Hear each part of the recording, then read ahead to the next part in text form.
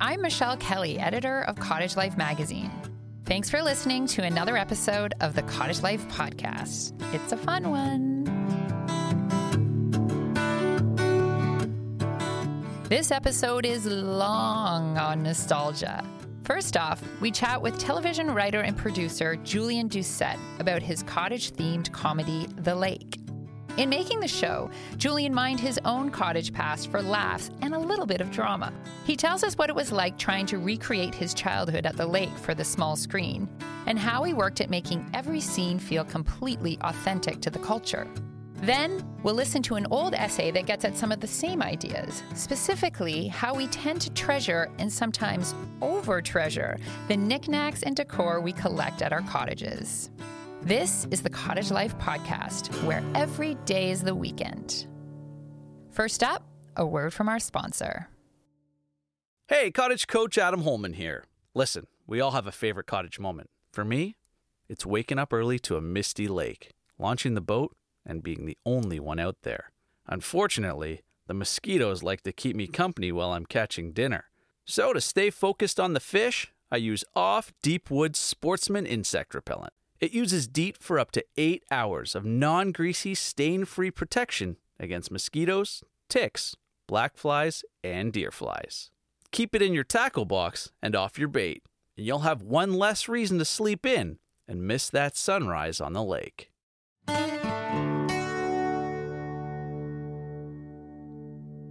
The cottage-country comedy, The Lake, is back. Season 2 of Amazon Prime's first scripted Canadian original series just dropped on June 9th.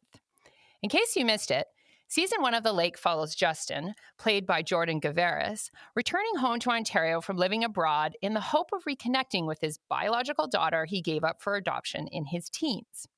When Justin finds out that his late father left the family cottage to his stepsister, Maisie May, played by Julia Stiles, he sets out to scheme her way out of the property.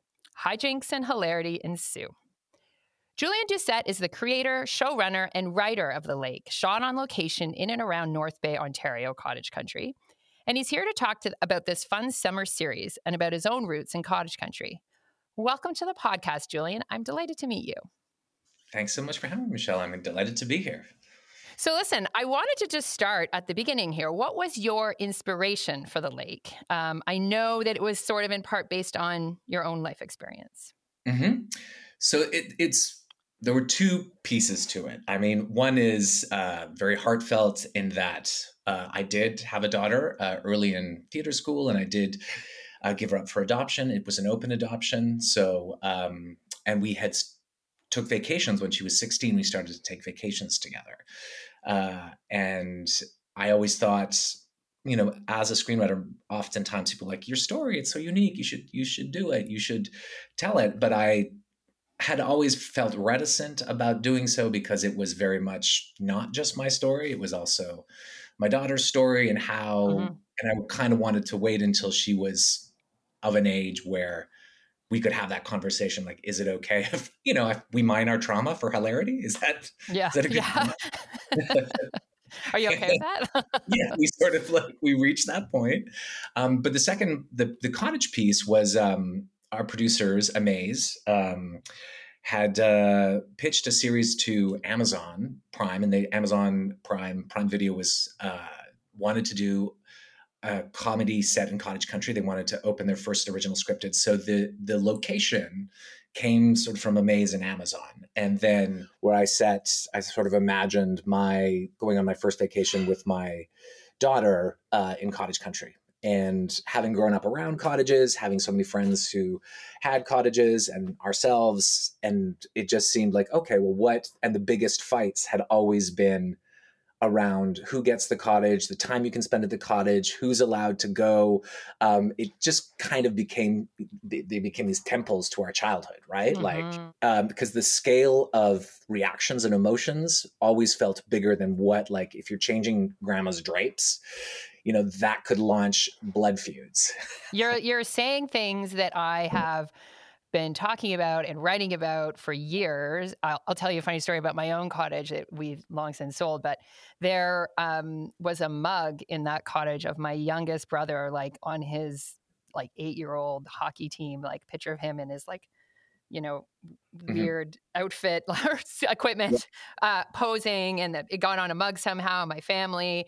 And that mug became like the thing that you were not allowed to touch. You were not allowed to move. It's like this strange thing that takes on all of this emotion, and it's just a mug. It's exactly what you're talking about. And we talk about that all the time, about how you assign so much meaning to things at the cottage, which I can't imagine is the perfect sort of basis to build a show about a family, because there's so many emotional minefields everywhere in a situation like that. And you never know which one it's going to be, right? Because Yes. everything is so laden with meaning. And what's great about comedy is because, yes, it's about a mug, but that, like, if that mug breaks or somebody drinks from the wrong mug, but that mug is basically stands in for, this was my childhood, this was my innocence, this is how much Granny loved me, we went on a special trip to get this, Yes. and now you've broken it, and I'm the only one who drinks from it. Like, Yes. don't you know me at all? Yeah. It's so funny that you're starting at this point with this interview, because that was actually the thing when watching the show that really struck me and I was impressed by. And I'm a tough judge in this particular way. How when he first goes into, this is early on in season 1, I think even maybe the first episode, where he goes in to his family's cottage, the cottage he grew up at, he breaks in. I hope I'm not giving too much away. And my first thought was, wow, they really nailed this place. Like, this weird stuff on the wall, and like her games cupboard. And also there's a scene in that same episode where the neighbor swims by and she's this eccentric old lady. And I was just really struck by how this is exactly how it is. And I was impressed. So I guess the first thing I wondered about that is, like, you had to have grown up at a cottage. And I just wanted to talk a little bit about that, where that was and what your experience was. I can't imagine that you didn't have that experience and sort of were able to sort of nail it to the extent that you did. Yeah, I did. And what's kind of wild is, like, I personally, like, my parents had a piece of land that they sort of bought with all of their friends on a small lake just outside of Shawville in the Gatineaus, called Fort Coulonge. And it was very biker territory, which we found out later. Very nice lakes. And so it was a very, I guess, like, kind of early 80s sort of vibe, where kids of different ages, but all sort of cottages built on it, very, sort of hippy dippy. All the kids would sort of play together. They would sort of self-monitor the parents, making lunches or organizing games. So it had that kind of, and for the kids, it was amazing. Like, we didn't, but the parents were partying, but we had no, like, zero idea what that was about. Right. It just meant, like, oh, if we could get 3 glasses of wine into them, that meant that we could stay up later. Right. This was for sure the 80s, I'm guessing. Yeah, this is the 80s. It's very different. So it was we're a little more feral. Yes. But also my grandparents had sort of a farm, like, outside of about an hour and a half outside of Ottawa, which was on a lake and had a little like old barn and stuff. So sort of between the two. And then friends of mine had cottages, of course, like on Meech Lake.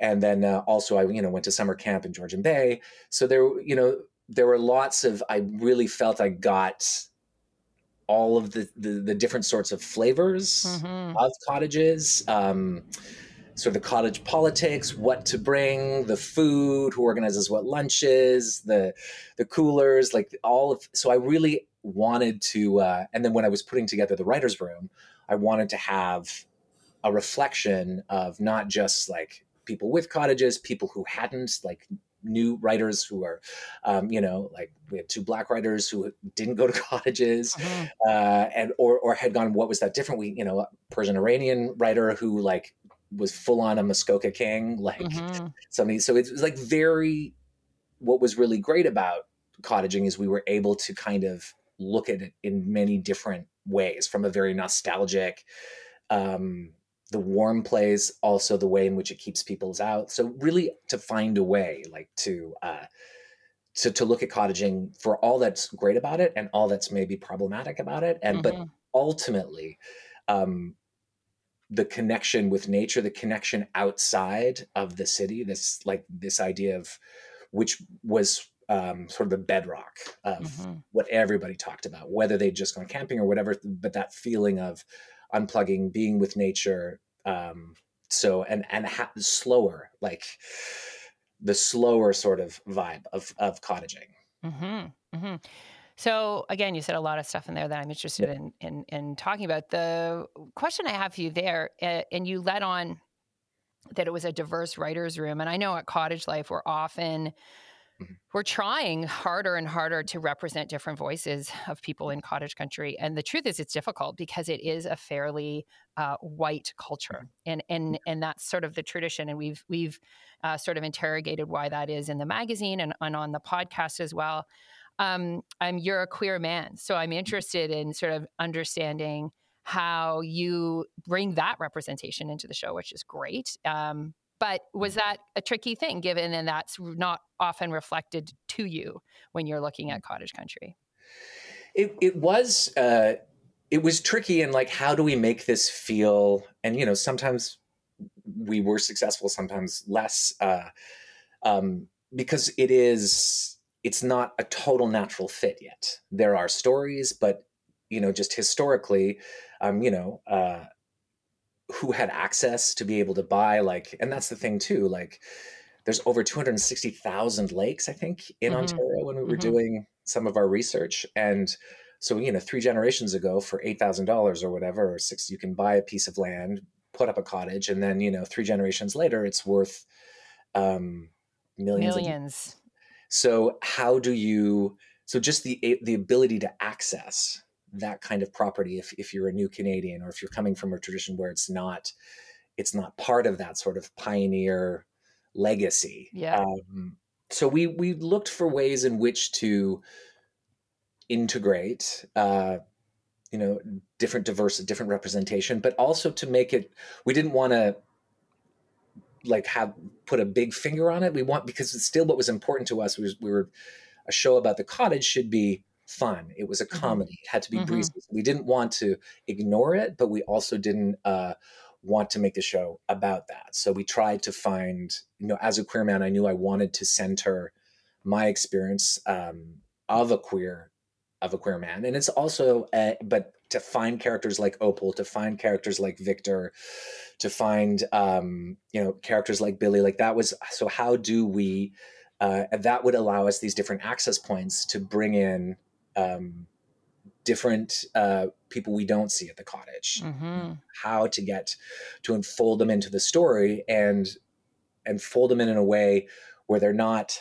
we're not ignoring where their cultural history is or what their background might be or how they come to the cottage, but to see, like, very much in the first season, it was about Billy falling in love with nature and her falling in love with the lake and feeling ownership of it at the end, like feeling that she's now part of it, something that she didn't feel part of, but now she does at the end. So like that was very much kind of our way of looking at how to integrate those more diverse stories and to allow them, to expand the idea of what cottaging, being in nature, which is, I think, Canadian. It's not necessarily do you own a cottage, it's do you have access to the outdoors, do you have time, money to be able to spend with it and to husband it and ultimately to care for it. So that's I think those were sort of our guiding philosophies when we went into to try and build a story and to look at how to look at representation. Yeah, it's a tricky thing. I think just so the audience doesn't know, Billy is herself a young Black woman. So that, I think, just in light of what you're saying, I think that's important to understand. And I thought it was all very seamless and fantastic, actually, and funny. So let's talk about that. The series explores this idea of family. And, as you were saying earlier, family at the lake can be really complicated and sort of ripe for a dramatic comedy. So talk a little bit about that, about how you use that idea of family as the basis, all sorts of different kinds of families, and how you sort of mind that for humor. Yeah. Family, it's so amazing because when you go to the cottage, one of the things we laughed about is that, I live in Montreal or in a city, and often you don't know much about the next door neighbor, or the person who's living in the condo next to you or whatever. But in the lake, you know everything about the person across the lake, you know, when they bought a new dock, you know, if they're staying out and partying because sounds travel, like, Mm-hmm. so you know so much about what's going on in the lake in the way that you never do kind of in the city, even though you have all of these miles and you're going to get away from people. So Mm-hmm. there was something about that which was always very funny. And for us family too, like, because you're locked into these, you're going away to relax. And one of the things that I always thought, like, relaxing is really hard work.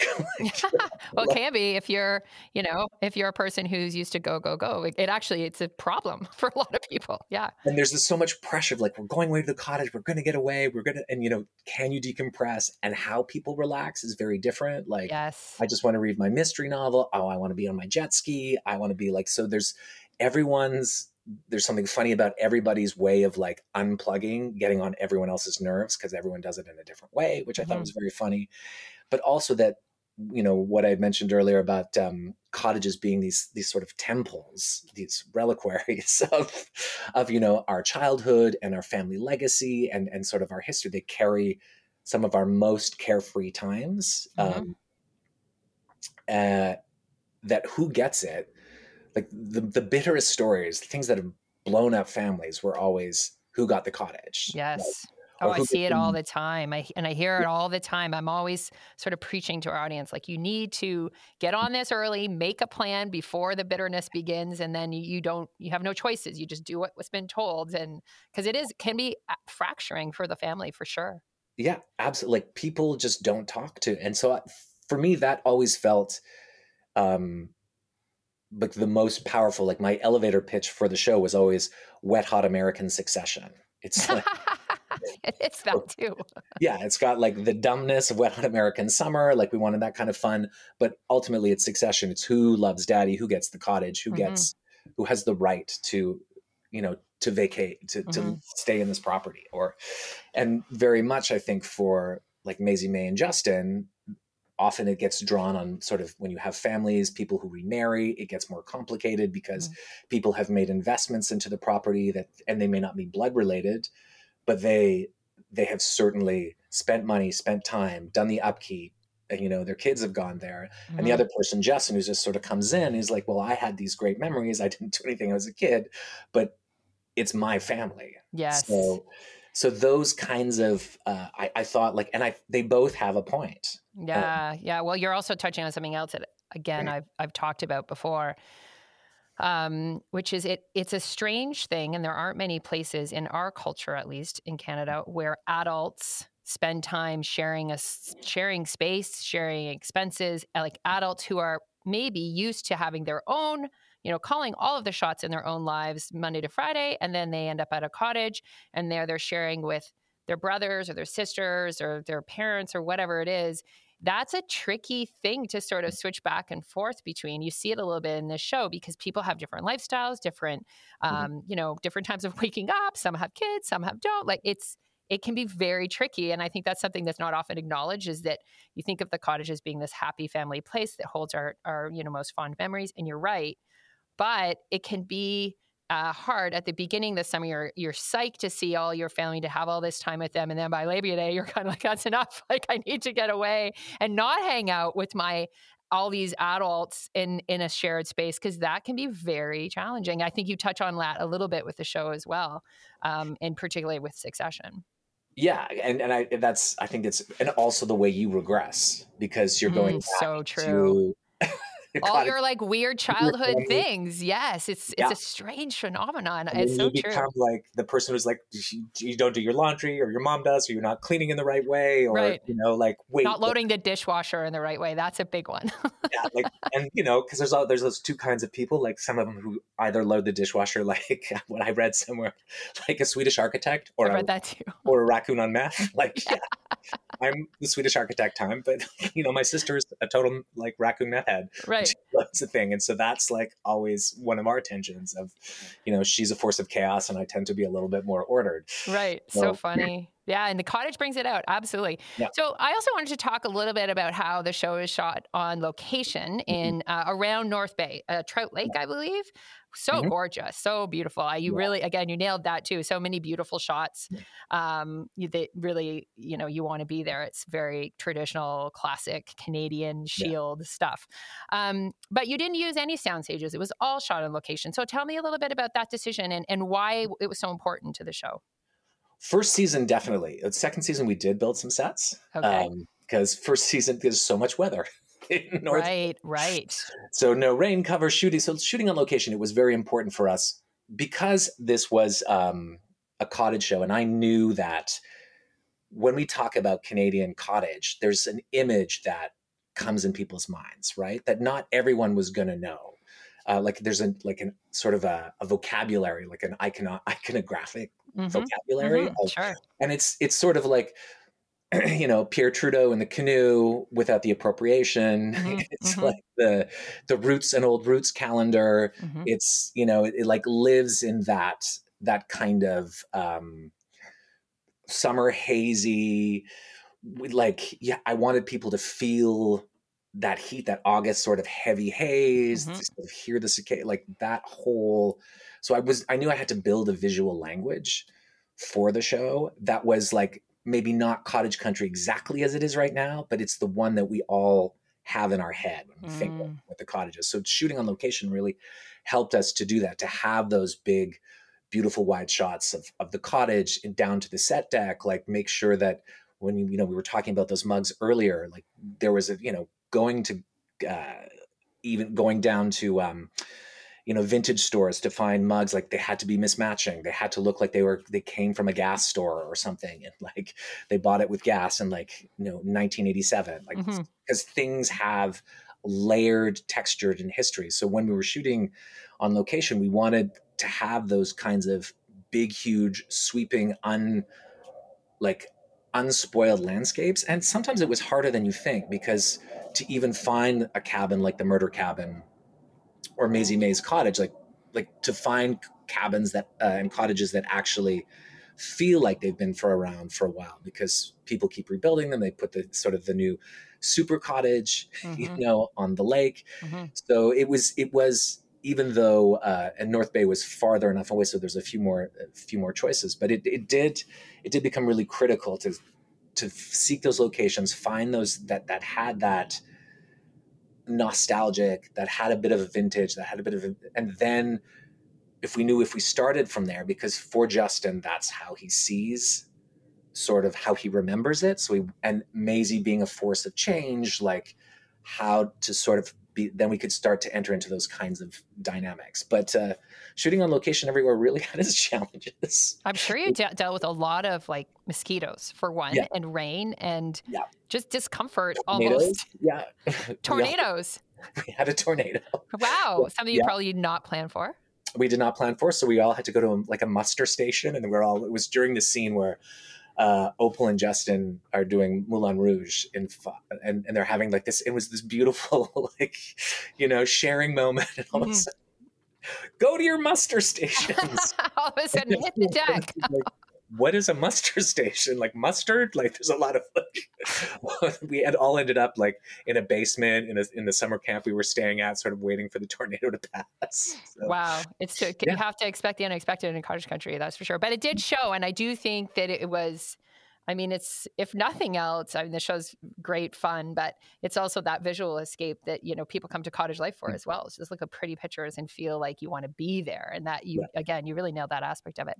So as you're talking, I'm thinking, I'm curious, how does your child like the show? She loves it. Yeah. Yeah. Does She she really feel a little bit like, whoa, is too much, or is it resonant? No, I think she loves it. She thinks it's very it's because it's not us, like in many ways, like I you know Justin is like a heightened version of me, and Billy's sort of like a heightened version of her, Right. but it's what's true is the dynamic. Like, Right.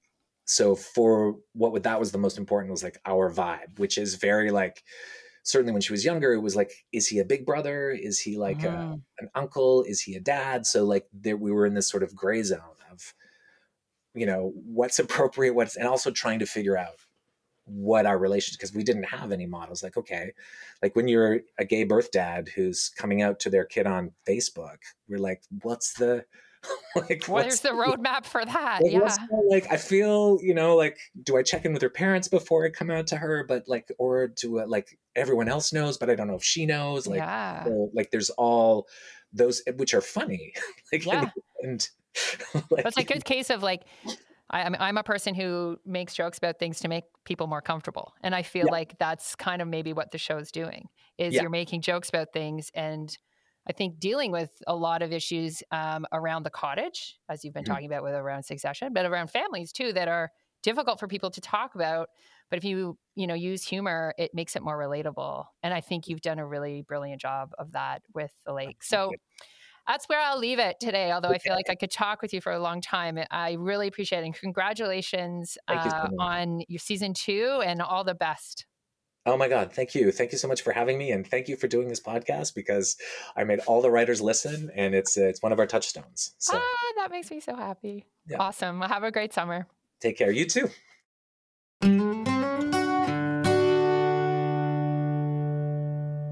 Now, another word from our sponsor. Hey, cottage coach Adam Holman here. I've spent a lot of time on the trail, and every backwoods trip is a chance to learn something new. And the most important lesson I've learned is that when you're in nature, you have to be ready for anything. And that's why you'll never see me in the woods without my Off Deep Woods insect repellent. It's non-greasy, it doesn't stain, and it uses DEET for up to 8 hours of protection against mosquitoes, ticks, black flies, and deer flies. Pack it for your next big adventure, and you'll be ready to embrace the trail without any distractions.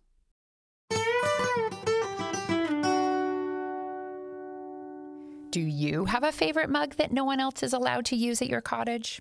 How about a collection of old, faded paperbacks on a dusty shelf that you would never even dream of getting rid of? Is there a singing fish somewhere on the walls of your cottage? If you answered yes to any of these questions, you'll definitely relate to this next essay from our archives. I think it rings as true today as it did 30 plus years ago when it was first published in a 1991 issue of Cottage Life. Exploring the Golden Age of Kitsch is read for you now by Pedro Mendez. I won her at the CNE by tossing a dime onto a plate. Her arms and legs were stuffed tubes of cotton, about as big around as juice cans. Her plastic face hinted at some bizarre genetic conclave of Nancy, Sluggo, and W.C. Fields. She stood 4 feet high, and within a day of my snatching her from the steamy sequester of the Midway, I had transported her to Muskoka, named her Charlena, and sentenced her to year-round residence in the family cottage near Torrance. Not that we didn't consider her for full family accreditation, but our winter home was in a distant part of the province. With 3 kids, 2 adults, a cat, and untold volumes of cargo to transport between summer and non-summer, there simply wasn't room for her in our '54 Dodge Crusader. At any rate, I was a boy, she was a doll. Furthermore, she was the ideal cottage kitsch, mildly exotic, unassailably tasteless, and, in the words of the thesaurus, useless, dysfunctional, and unavailing. So there she sat in the corner by the chimney, fading gradually, always smiling, thoroughly ignored. That is, until the summer of 1965, when, sitting across the room one night, I noticed a suspicious irregularity in her composure. Investigation revealed a family of mice had not only eaten the stuffing out of Charlena's head, wads of it, but had encamped there, in numbers, somewhere in the region of the pituitary gland. They, or their ancestors, had probably been there for years, but how could we have known? Charlena's enormous plastic face, the mind behind it consumed by rodents, smiled witlessly through it all. We wrapped her, mice and all, in a plastic sheet, packed her in the car, and drove her without sentiment to her final home among the shattered purchases and promises of the local dump. But Charlena's demise is neither the end nor the focus of my story. The huge rodent-infested doll merely leads to a question I wish to raise about a defunct era in Canadian cottaging. Is it just me, or is the junk and kitsch found in today's cottages, if indeed there is any true kitsch left, a lifeless shadow of the funkery junkery that gave spunk to the cottages of yesteryear?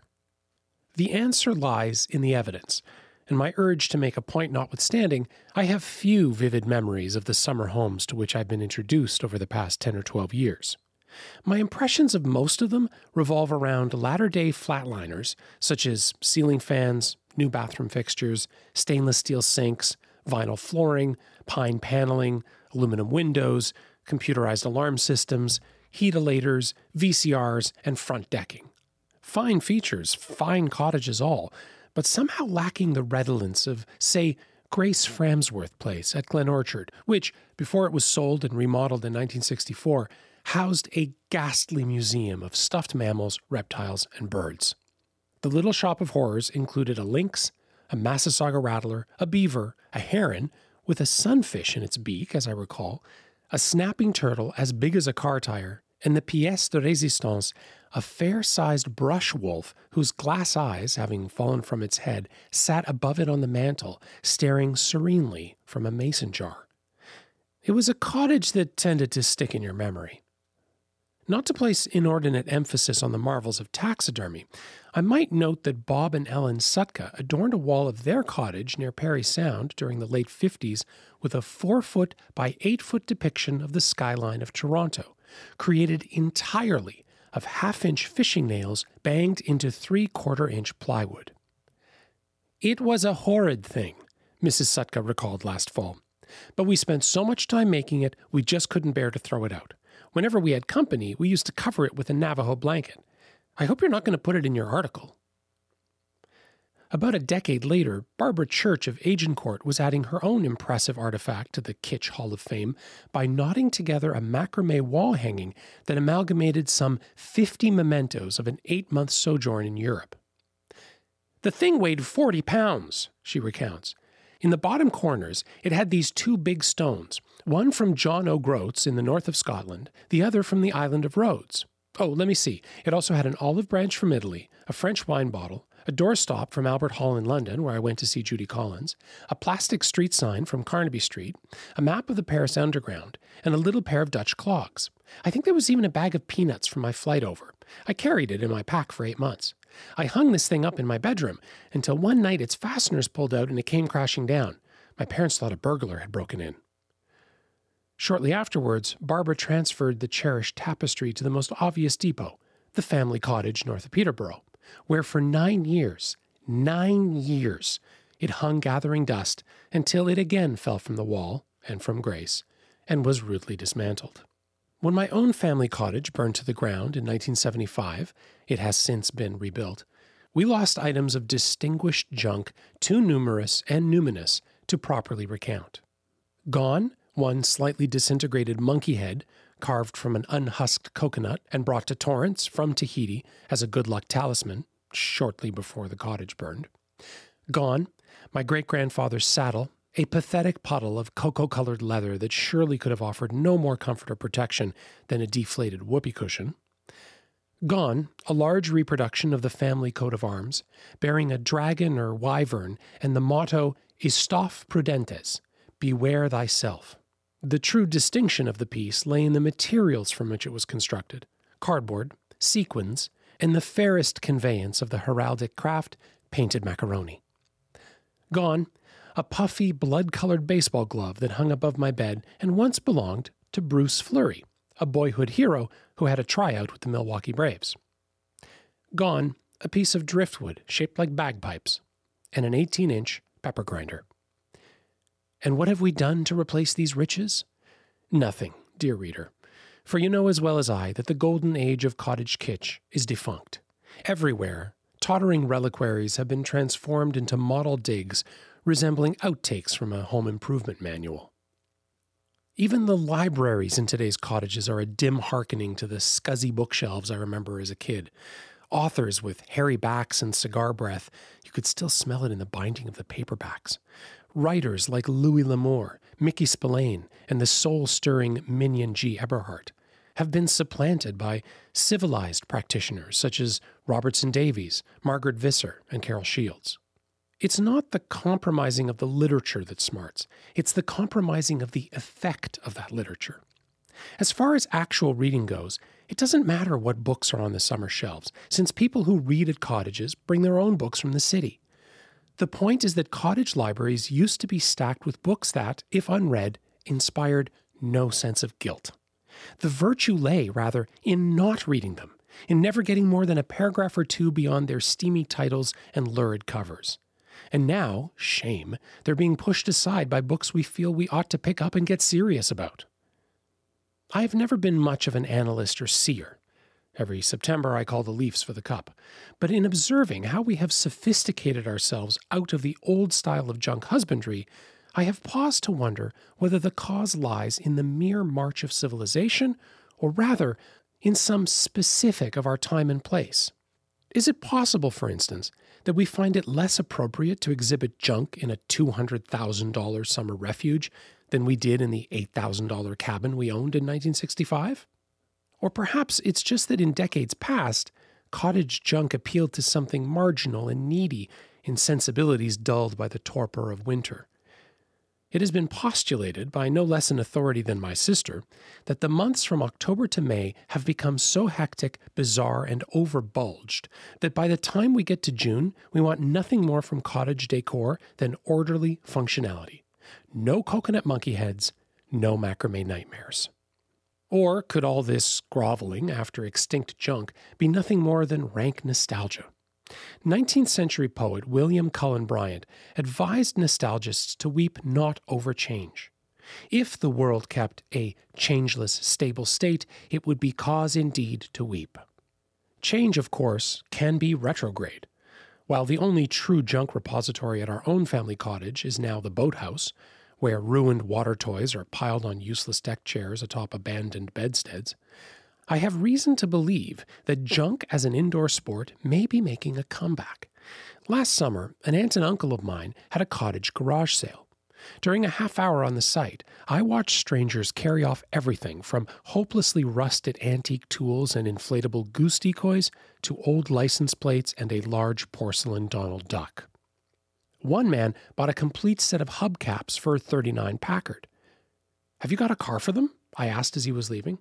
"That's mine over there," he said, pointing to a vehicle that was distinctly no Packard. He said, "Last summer I was given hubcaps from a '46 Buick. They're on the wall of my cottage. That's where these are going."